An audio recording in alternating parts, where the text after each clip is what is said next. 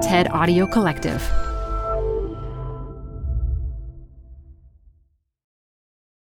Hi, I'm Adam Grant.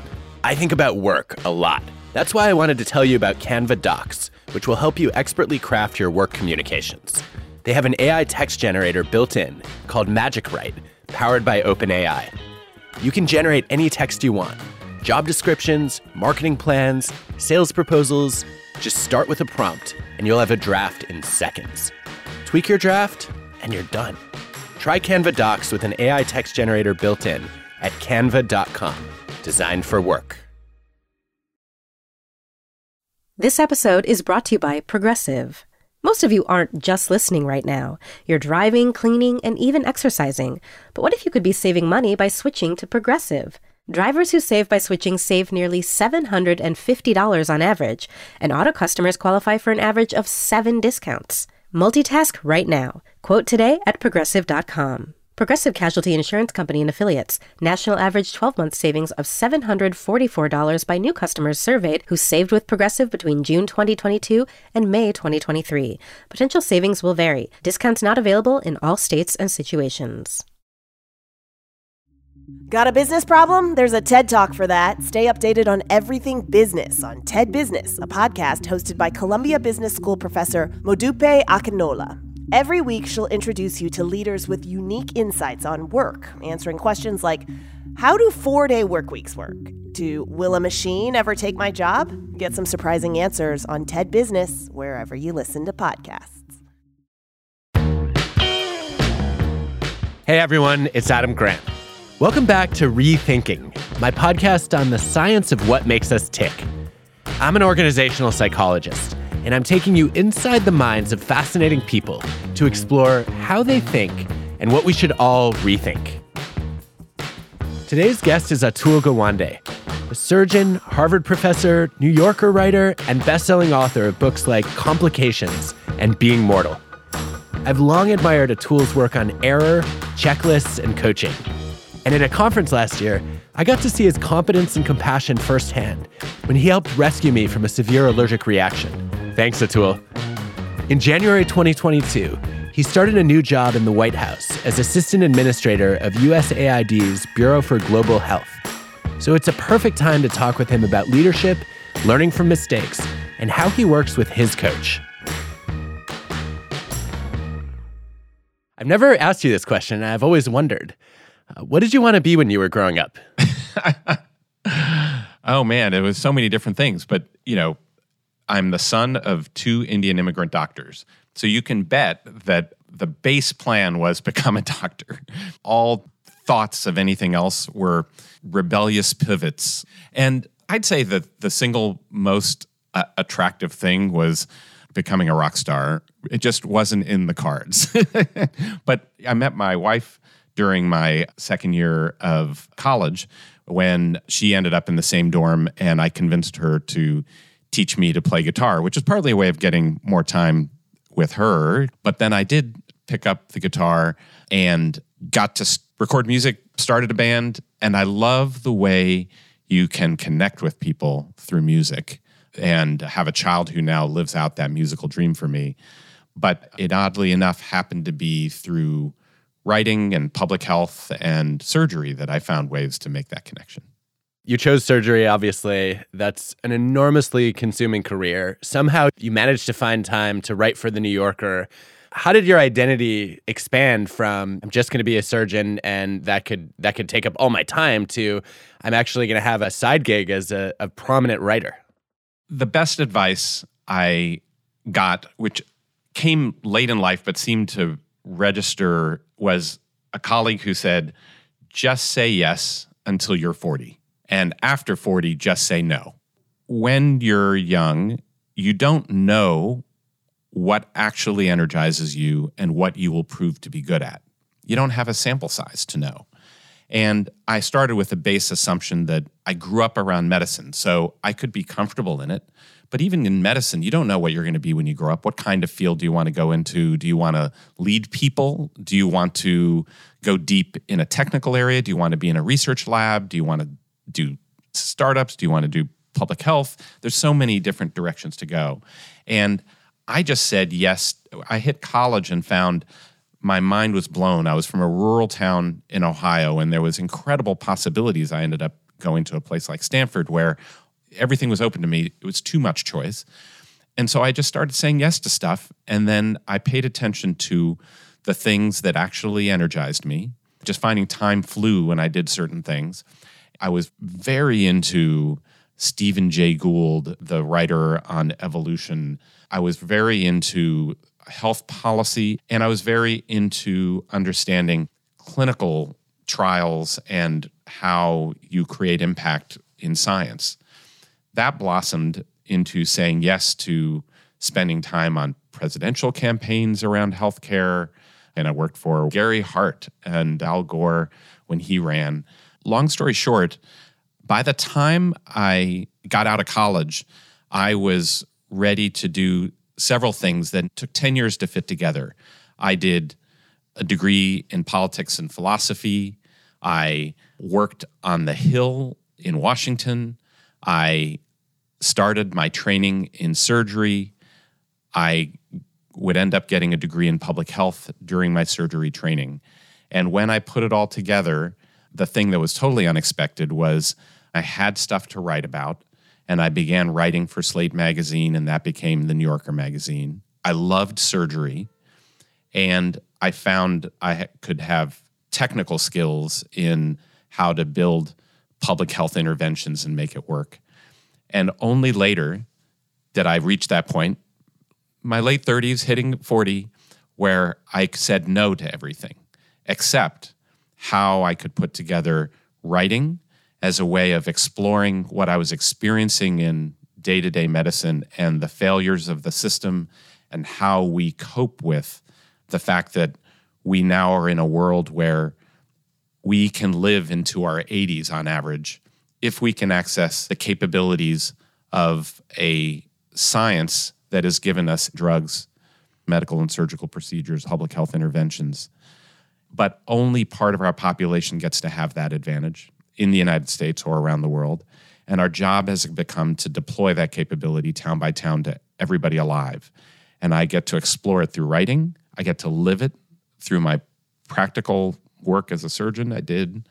And then I built a public health institution around starting to solve problems and making that work. And I found my life's purpose doing that. It's amazing. I'm so fascinated by this advice you got to say yes until you're 40, which on the one hand, I think you make a very compelling argument that it's a great way to discover what your passions are or develop those passions and also hone your skills. It also sounds like a recipe for indentured servitude and possibly burnout. You also have to pay attention to what is exhausting you, and you got to pare that out because that's the cause of burnout, right? You are finding your own balance. I found, for me, my personality, I was doing surgery and that energized me. Even though I was in the middle of surgery residency, even though at that time it was 110 hours a week, I still was fired up about it. I hated staying up all night. I couldn't stand that. I saw the light at the end of the tunnel that might end. But then I'd get home and a friend said, would you write for Slate on healthcare stuff? And I found I was making time at 9 o'clock at night to work for a couple of hours. And I was doing it. Like that was a signal to me. I was not energized spending time in labs. So I just stopped the stuff that I didn't have the energy to do. There was a lot of things that I quit, so that I wasn't burning out. And even today, the work can be overwhelming at times, but I'm marshaling my energy around spending as much of it doing the things that I can value and enjoy. There's always crap. There's always a grind in everything, and that part is there. It's just there has to be some saving grace that keeps you going. I was wondering if that's a technical term, crap. Yes, you study that on this podcast, I think. We do. I'm struck by, as you talk about the energy you found early on for writing, it sounds a lot like what the psychologist Robert Vallerand has called harmonious passion as opposed to obsessive passion. I think that a lot of people would push themselves to do that 9 p.m. writing and say, I've got an end goal and I feel guilty if I'm not working on it and I have a sense of obligation to do it. And that's the obsessive form, right? You I think, are describing much more of the harmonious. I enjoy this. I think it's interesting and meaningful and maybe even fun. I'm going to give you another framework that I work with on this. There are cycles of how the work works, and it's understanding those cycles. So surgery is a harmonious passion in a very straightforward way. I can go in to do a 2 or 3 hour operation, and I will get something done. And I will lose sense of time. And I can't tell you what a great experience it is working with a team focused on doing something where everybody is skilled and working harmoniously together. But there is nothing creative about it. In fact, you're trying to be anti-creative. You're trying to do things the same way every time. What you accumulate are thousands of people you've taken care of, and not necessarily something that builds something larger. Whereas writing or doing certain kinds of research work, that's 6 months of effort, not always harmonious, painful, a learning curve every time, but at the end of it, incredibly gratifying. And I found my 6-month cycle of doing that with the creativity added in is my sweet spot. Public health is working on problems that will take minimum 5 to 10 years, and you may never solve, and we'll be handing it off to someone else to finish the job. And I find that as being a contribution to legacy in a way that really feeds me at my soul level. Working on how do we address advancing global life expectancy and burden of disease, a generational task that we have not learned to do, and I want to put my brick in the wall of building that edifice. And that is not harmonious every day, but it does provide gratifications in singular moments as you advance along so that you know you get there. I need to be fed about every 3 to 6 months with a victory that feels meaningful and transformative. And I find I can live in that space, that 3 to 6 month space, and want to see it adding up to that larger picture. It's why I took this job at USAID, which required me to leave the New Yorker, leave the operating room, leave the nonprofits I'd started in order to work on a set of problems at a crisis moment for the planet. And actually, I've found on a day-to-day basis has remained incredibly energizing, even though it's daunting. That's exactly where I wanted to go next. Way to anticipate my next question. I was going to ask, as you were talking about surgery, then why in the world did you join the government? Which is the opposite of this sort of in a contained window. I know I'm going to improve someone else's life, but the long-term impact and the chance to solve problems at scale clearly is meaningful to you. Talk to me a little bit, Atul, about the short-term urgency versus long-term impact dilemma you're facing right now. I know on the one hand, you're partially responsible for controlling COVID around the world. On the other hand, you're trying to prevent the next pandemic. How? Yes. So the traction of this job, I took it as we were in the worst of the COVID crisis. This was one of the first times as a global society and as a country and as a body of professionals in lots of different places that it wasn't good enough to have a breakthrough innovation for saving lives. We had vaccines, then we had rapid tests. We also now have antiviral medications that can cut the death rate for high-risk populations by 90%. We have the tools to turn this into an endemic respiratory illness that's manageable. And we said it's not good enough to have the tools. Beyond the breakthrough innovations, we need the follow-through innovations that make sure that it can deploy and reach everybody. And that has been what I've been building in a variety of domains, whether it's been in surgery where we've cut the death rate by half through a set of tools around the world, around childbirth, around end-of-life care. And here was this one thing where we said the United States and the richest people in the United States getting the vaccines isn't good enough. It had to get to all Americans and everybody around the world this year. That's incredible. And so I said, sign me up. And I got to work at addressing the next pandemic and doing it in a better way than we did the last time. This pandemic has resulted in the last 2 years in the first reduction in global life expectancy in a century. We've had steady improvement year by year in the likelihood that women in childbirth, that children, and that people across the age span would survive. And that declined in the last 2 years. And it wasn't just directly from the COVID infection.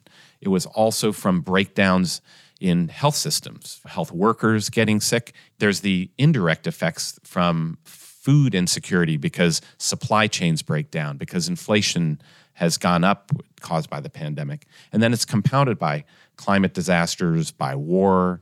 All of that plays into a destabilized core capability of just surviving in the world. And our likelihood of survival, including maternal mortality, those have worsened for the first time in a century. So goal is reverse and reclaim the gains that we'd had, which means needing to invest and focus on building the global primary care workforce. Because it turns out when you respond to COVID, when you have people prepared to respond to the next outbreaks that are coming, and they come on a almost weekly basis. We're dealing with monkeypox. We had an Ebola outbreak this spring in the Democratic Republic of Congo. We had an even worse outbreak, Marburg virus, going on in Ghana. Like I learned from this job that the crises are coming all the time, but they work through the same people who also deliver the babies, also address the annual malaria season, also address prenatal care and routine immunizations. And all of those ended up breaking down, and it depends on strengthening primary care in our core focus. So I came in for the crisis, and I'm staying to be able to address the big picture of the primary care workforce. Given all the crises that are really in front of us at the same time, how have you maintained hope? It's got to be devastating, having worked in healthcare your whole life, to see life expectancy backtrack after a century of progress. How are you maintaining your sense of optimism? It hadn't even occurred to me not to be optimistic.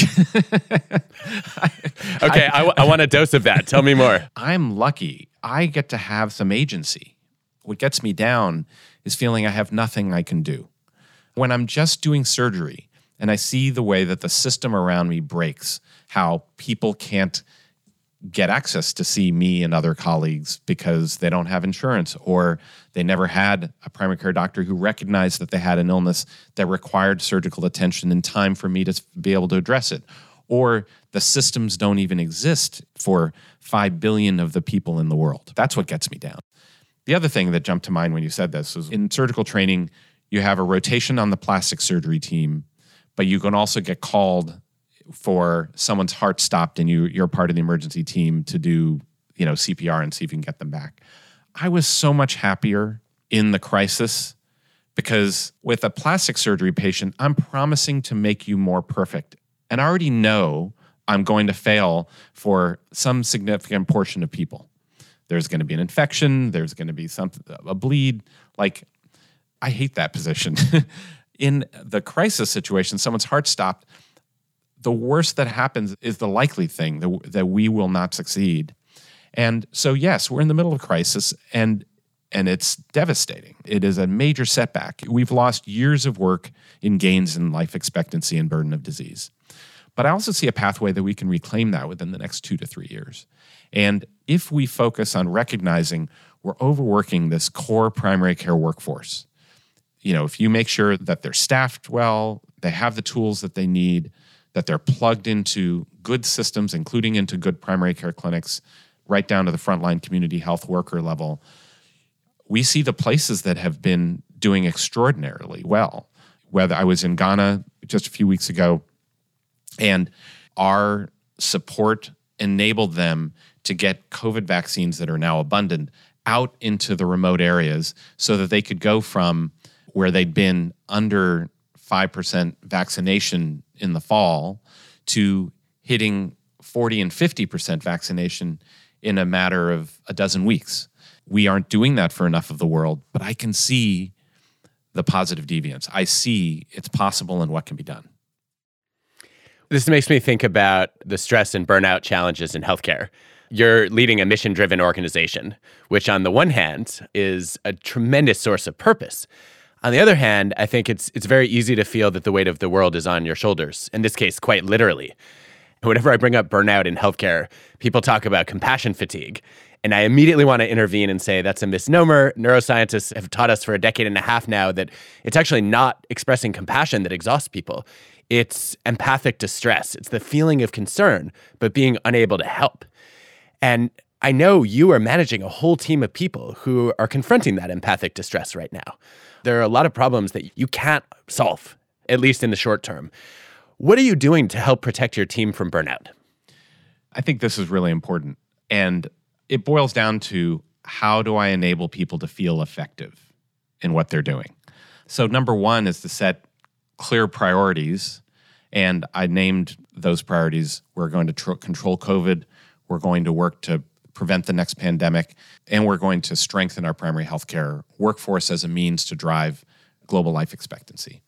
On COVID, we have had a frustrating period where since January, we've been telling Congress and the world that COVID is not over, that the US and richer countries have access to vaccines, to rapid diagnostic tests, to antiviral pills, and the systems to get it to every part of our population, but that the bottom 2 billion don't have that and are not armed with that arsenal.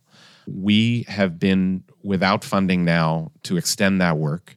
We are going to be having to fold down our COVID task force for doing a substantial part of that work while retaining as much of it as we can. That is depressing, but I'm not going to make people try to do impossible things with no resources. We are scraping, we're finding every creative way we can to keep programs up and going and concentrate in a few parts of the world where we can make some victories. We had a presidential summit. We said, look, we have no money from Congress. We're still going to ask the world to help solve this problem and raise $3 billion to work towards these ends collectively. And so we can express leadership that way and bring other people to the table to do it. So we're going to keep hammering away. And after this podcast, I'm going right back up on the hill and saying, hope springs eternal. This has to happen. We have to do this. We have to give this backing. Now, we have almost $1 billion of investment, incredible, on preventing the next pandemic. The Republicans and Democrats actually came together and committed to the funding to say we've got to do this better. And so we have the teams that are actively getting better at driving response to outbreak. And part of my lesson there is they're overwhelmed by having to build fast and being asked, like, why isn't this happening already? We've provided the funding. What the heck's happened? And I'm trying to help people understand the story of how much gain we're providing where we're able to do this. So, for example, in the Democratic Republic of Congo, Ebola broke out in West Africa, where DRC is, in 2014, 2015, 10,000 dead, and it was 4 months of circulating virus before it was recognized in the health system and an outbreak was declared. And so that's why it's spread everywhere. It's spread invisibly. We have made investments over the last 7 years to drive improvements in that system so that by 2020, instead of 4 months, it was 15 days in the 2020 outbreak before a case was identified in a hospital, diagnosed, and an outbreak declared and a response mounted. And the result, it was 55 deaths and it was confined to the country. In April, the systems we'd worked with the government to produce meant less than 48 hours for it to be detected, suspected by the clinician. The diagnostic test was right there.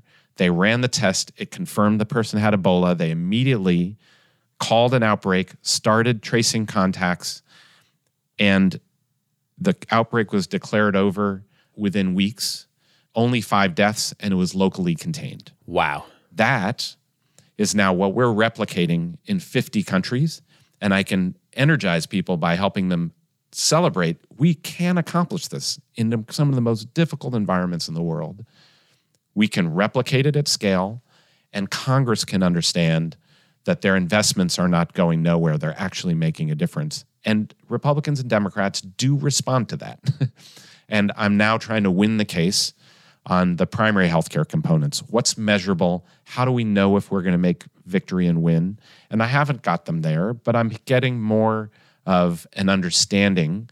I know this will take chipping away at it, and our teams will be coming along together on the journey. We're all pulling in the same direction.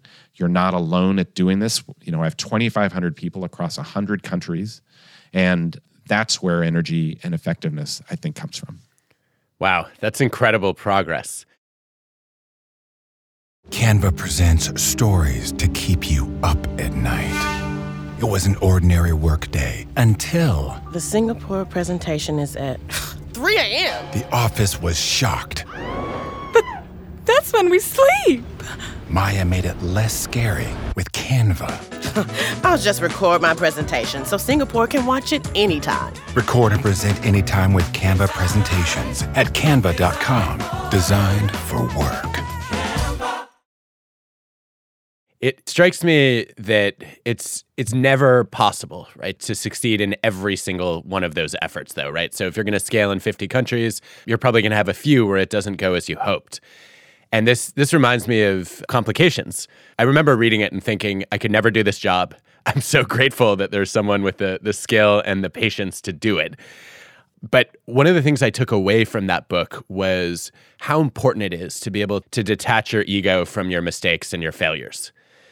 And you're now facing that at a much larger scale, knowing that if you fail to contain an outbreak, it could be thousands of people or hundreds of thousands of people who die.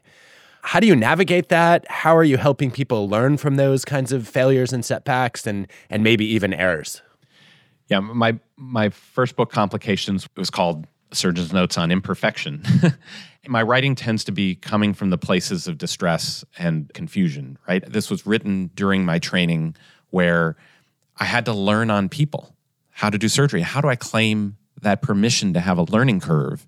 And the only way is by not pretending to be perfect, but instead to always be living up to the belief that I'm aiming for perfection and that I understand it's not just me, but a team of people that make it possible for me to learn effectively and safely, and for a person who depends on the team to have confidence in the team, and even if there's a learner on the team, right?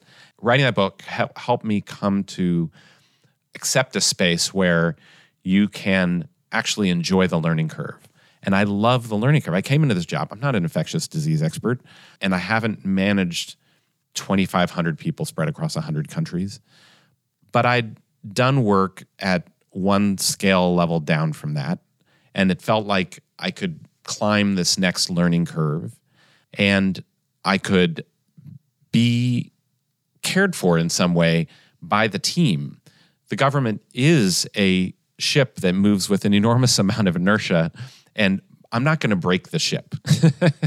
And there's a certain amount of comfort in the fact that this is a team of people who have existed for decades, who have successfully driven life expectancy and global mortality downward in measurable ways, that our countries that we partnered with, when matched against countries that we have not partnered with, and looking back to the periods where we didn't partner with anybody, you can see a divergence at any given income level of the places that we have supported.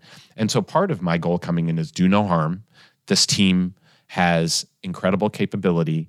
Watching them in disaster know how to pull a rapid response together and execute is a thing of beauty. And I see lots of ways in which these teams had no clear priorities. It was not aligned with where we were now and what resources we had. And we could mutually help each other. I could help people feel more effective and have purpose pulling together, and they could help me climb the learning curve to get good at this work. Nothing is static. We're all on a learning curve. There are areas of development for each of us and for us as an organization and as a team to get better at what we do. And there will be setbacks because not everything will go our way. Expect a learning curve. I almost feel like that's a mantra we could take away when taking on any new challenge. All right, are you up for a quick lightning round? Yes, okay. What music did you most love listening to in the OR? Oh gosh, I made a playlist. You can find it on Spotify, by the way. It's under my name. I love indie rock. I'm also was trying to have a playlist that would draw in the best nurses and anesthesiologists to want to join me. And I found that I had a target profile and I figured out what music they liked, and I got some of their music in and learned like country isn't going to fly with some of the people I was trying to get. And like, industrial techno, no, okay, that's not going to happen.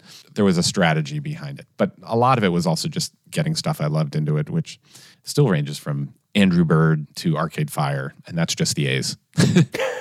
Wow. All right. Since we can't read you right now, who's a writer we should all be reading? I barely get to read these days, but a writer we should be reading, I'll just say Patrick Radden Keefe has blown me away with 2 books back to back that are incredible. Say Nothing, about the Troubles in Ireland, and then Empire of Pain, the Sackler Dynasty, a critical driver of the opioid epidemic, killing 100,000 people now a year. And both are just unbelievably well told, as well as important and powerful and meaningful books. What is the biggest lesson you've learned from the work you've been doing in Ukraine? The biggest lesson was that there's a space between disaster relief, where you solve the acute crises of the moment, and the system building we're used to doing in global health, where you plan in months and deliver in years. In Ukraine, the week that the Russian government invaded the entire country, the pharmacy system shut down. 90% of pharmacies closed. Access to medicines, supply chain disappeared. The trucks from Europe aren't going to be driving through anymore. Cyber attacks from the Russians were trying to take down the electronic health record system.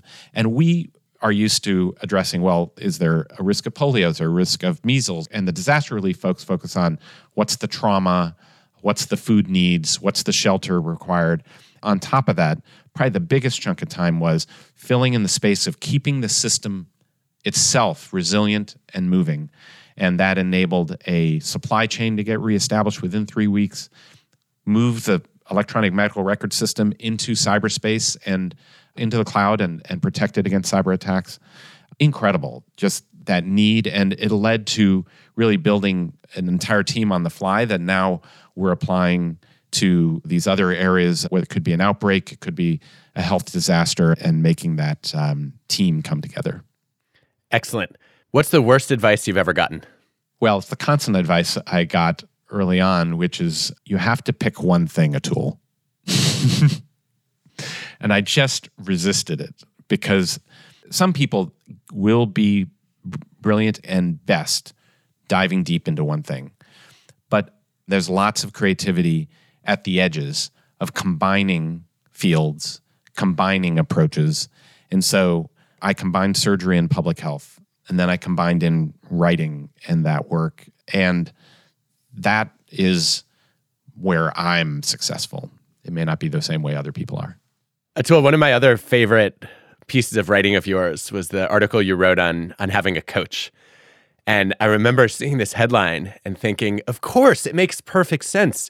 Athletes have coaches, musicians have coaches. Everyone else should too if they want to be at the top of their game. You have a coach. Yes. So you're eating your own dog food or drinking your own champagne, depending on how that's going. What's that been like? What are you learning? I think it's one thing to be coached in a profession like surgery, right, which is very task-oriented. To be coached as a leader is much broader, much more ambiguous in many ways. I'd love to hear what that's been like and what you've learned about coaching through this experience. You know, that piece was prompted by recognizing that I was paying like $125 to have a tennis coach, and that Roger Federer, Rafael Nadal, Djokovic, the top players in the world, all have coaches. But that is not our paradigm in whole swaths of other professions. We have an educational paradigm. You will put in your 10,000 hours of education, and then you will be a self-learner. Part of the education is how to train and advance yourself. And so which one was correct? Music was really interesting to me because in parts of music, like voice, I got to speak to Renee Fleming, the opera singer. All singers have coaches. They follow the sports paradigm. But in things like violin, they don't have coaches. And I got to call up Itzhak Perlman, the greatest violinist of his generation, and ask him, do you think you need a coach? And he said, we don't have coaches in playing violin, but I always did. His wife, that he met when he was at Juilliard, after a period of time as a professional musician herself, she stopped playing to become his coach, sit in the audience, observe his performances, give him feedback, and do it in effective enough ways that he could improve, set new goals, and move onward. And that's what I learned is the pattern of coaching. Effective coaching is different from teaching in that it involves an external view of your own reality. And then ideally, it orients around the goals that you set for where you want to advance. It can give you a framework for where you want to advance. And so I tried it out, and I'm so glad you asked me about this because I decided to bring a coach into my operating room, and it was a fellow surgeon who was one of my professors and one of the surgeons I most wanted to be like, named Bob Osteen, and he died just a couple weeks ago. A cancer surgeon I just tremendously admire, and was my coach in the operating room and would observe, and we would set goals. I'm going to work on how my team works in these next few months. I'm going to work on my technical skills. I'm going to work on, the things we worked on most until I stopped doing surgery in December, which was painful, teaching, and how I could be a more effective teacher. Translating that into this atmosphere, as I started building public health institutions, I had a executive coach that I engaged, a guy named Alan Foster. He's terrific. And we've been together now for a decade.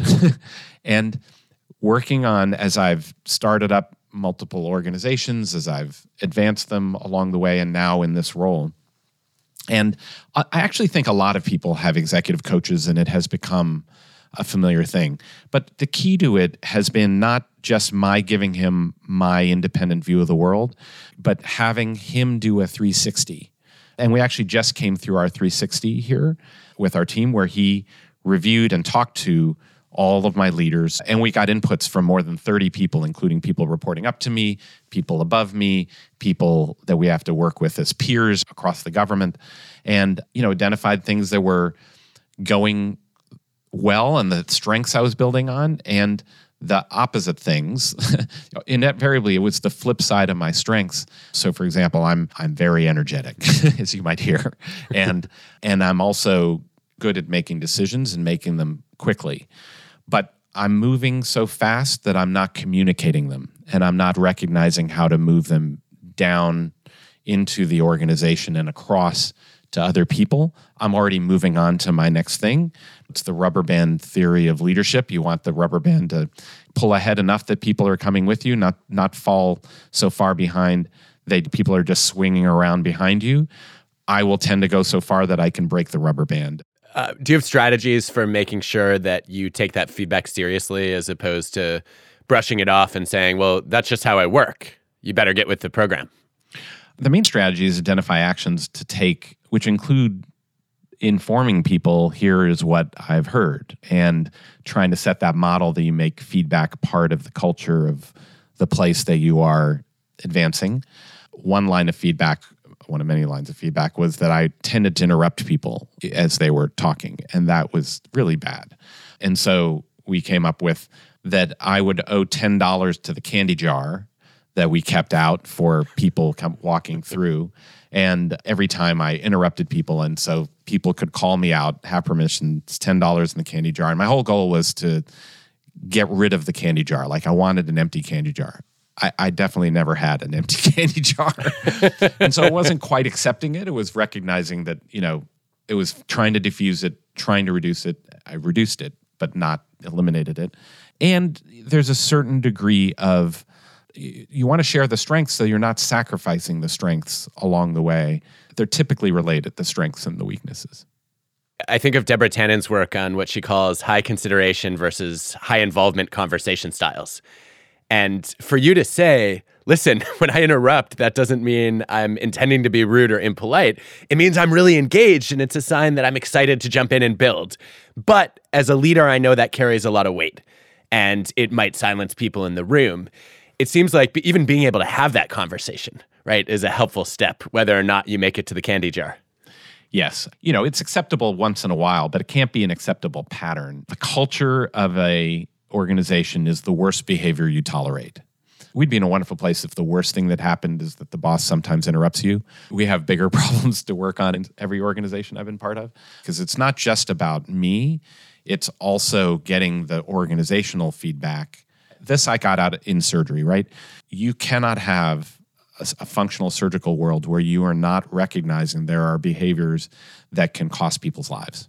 and then address them. And we have an institution every Wednesday morning reviewing our deaths and major complications for the patterns that underlay them. And when you're doing that on a regular basis, it's recognizing failure occurs regularly, and then you're activating that we're going to look out for them and then address what are the worst things that happen, and then our plan for not tolerating them.